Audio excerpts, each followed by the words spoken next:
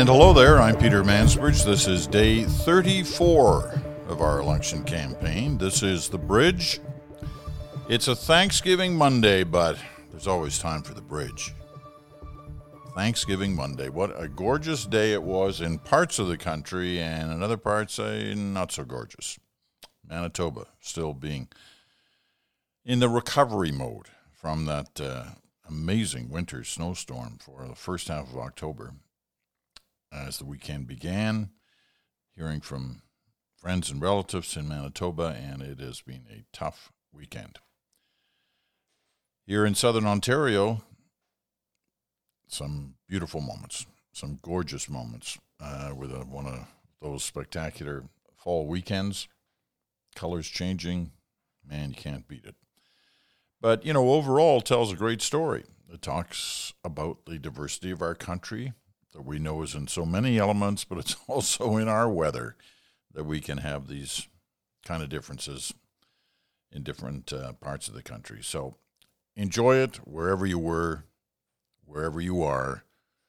And on this final evening of the Thanksgiving weekend, hope you're together with family, or at least heading home with great memories of being with family over the weekend. All right, a couple of things to talk about in what will be a kind of short bridge tonight, but one that will kick off this final week of the election campaign. And in a way, they're both things I kind of suggested you should be keeping in mind over the last week or two. The first one is the final week, watching the leaders, where they go, what they do, what they say. Tells you a lot about where you think their campaign is at the moment and what they're thinking that they have to do if they're going to deliver next Monday on October 21st. And today was, one of those classic examples. You watch who goes to ridings that they don't hold now but think they can hold. Who goes to ridings that they do hold but they're worried they may lose hold. Those are important things. And when you look at the campaigns today, there was a little bit of everything for everyone. Justin Trudeau was in southern Ontario, kind of straddling the 401. That's the highway, the big highway that goes from one end of the province to the other in the southern part of the province. Gobbles up a lot of territory and lots of ridings. And he started the day in a riding that the NDP hold, so it looked good. But those travels go through other ridings that the Liberals hold now, or at least one in the last election, that they're trying to hold on to in this election. So it was a little bit of both. Andrew Scheer was in Manitoba, at least for the morning. Not a lot of seats at stake in Manitoba, but some of them are Conservative seats. Some of them are Liberal seats that the Tories think they can win, and he was in one of those this morning. Jagmeet Singh was on the West Coast. His riding is in the Lower Mainland. Obviously, he wants to hold on to that. It's a tough riding to start with, no matter how things were going, but he's had a good run in the last week or so. So, interesting to watch them. Watch where they go. Watch what they do. Listen to what they say. And you'll get a good sense of whether the parties are scrambling, whether they're confident, whether they're cruising. Watch that. There's every reason to believe they're all scrambling in a sense because the public polls we see are so close, with indications that the NDP have had, finally, after running a good campaign and not showing anything for it, have shown an increase in support in the last week. Did they peak too soon, or are they just peaking at the right time to push them across the finish line with good numbers? We're about to find out. The Liberals have clearly had problems in the last week. Their numbers have dropped a few points. And they're in a race in Quebec and they're in a race in Ontario. The Conservatives have dropped as well. You rarely see this. The two main parties both losing votes in the last week, if you believe the polls. The Conservatives having troubles in Quebec. They seem out of it in Quebec. They're running fourth, the last poll I saw, in Quebec. So those hopes of gains in Quebec don't appear to be there. Ontario, that could be closer. So we'll see. Anyway, the main thing, and we're seeing it play out, some of you laughed at me I can't remember now when it was. I think it was the week before last, when I said, I bet we're heading towards a point in this election campaign where the questions of the leaders are going to be about what would happen in a minority government situation. Specifically, what would happen if you, Mr. Trudeau, didn't have as many seats as somebody else, namely Mr. Scheer, and yet, with the support of another party, you would say to the Governor General, I want to keep power and I want to meet Parliament, which he is entitled to do, and try to govern, even though I have fewer seats than the Conservatives. Could that happen? Well, the questions, that's what I was saying, the questions are going to come, and they did come. They came today. As Justin Trudeau was asked that very question by one of the reporters, asked it a couple of times, actually, in Windsor, Ontario today. And he fudged his answer. He didn't give a direct answer. Now, why wouldn't he give a direct answer? Two reasons. One, he wants to keep his options open. And two, if he reads the history books, he'll know that his father answered that question in 1979, saying, well, I might consider it, yes. And he got hammered for the next 3, 4, 5 days about saying he would try to govern even if he didn't have the most seats. Perfectly legitimate, but do you really say it in a campaign? So Justin Trudeau did not say it today. Andrew Scheer, when asked a similar kind of question, said, I'm only looking at a majority. I don't want to talk about anything other than that. I don't need anybody else's help. Well, perhaps because nobody else offered him help. Jagmeet Singh has made it clear he won't support the Conservatives, but he could support the Liberals. Andrew Scheer's only sort of avenue of support might be with the Bloc Québécois, but the last thing he's going to say is, I want the support of a sovereignist party. Stephen Harper might even jump into the race at that point in terms of saying something. So I think you'll see this dance continue over the next few days. Let me go into the history books here for a minute, because I saw a prominent Conservative kind of backbench person talking about this issue. Well, Justin Trudeau would never do that. His father didn't do it, wouldn't have done it, and Paul Martin wouldn't have done it. Well, that's true. Neither one of them did it. Neither one of them really could have pulled it off. In 1979, when Pierre Trudeau talked about this with a couple of weeks left in the campaign, it was only if it was a very close election, with separation only by a few seats, a couple of seats. Well, that didn't happen. In 1979, the Conservatives had 136 seats at the end of the evening. The Liberals had 114, a separation of 22 seats. Now, even though the Liberals had the higher percentage of the popular vote, total votes cast, they had 4 percentage points higher than the Conservatives, 40.1 to 35.9. But he never tried that argument then. It wouldn't have worked if he had. And the other one that was mentioned today was 2006 by Paul Martin, that he didn't try to hang on to power. Well, no kidding. He lost the popular vote by 6 points, and he was 21 seats behind the Conservatives. So this wasn't a couple of seats.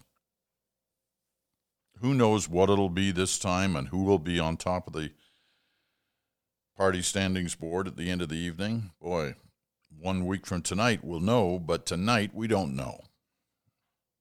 So it's all kind of a mugs game in a way. But hey, it's a fun game to play. All right. I said it was going to be brief tonight, and it is going to be brief, but it doesn't mean we can't say something from the mailbag.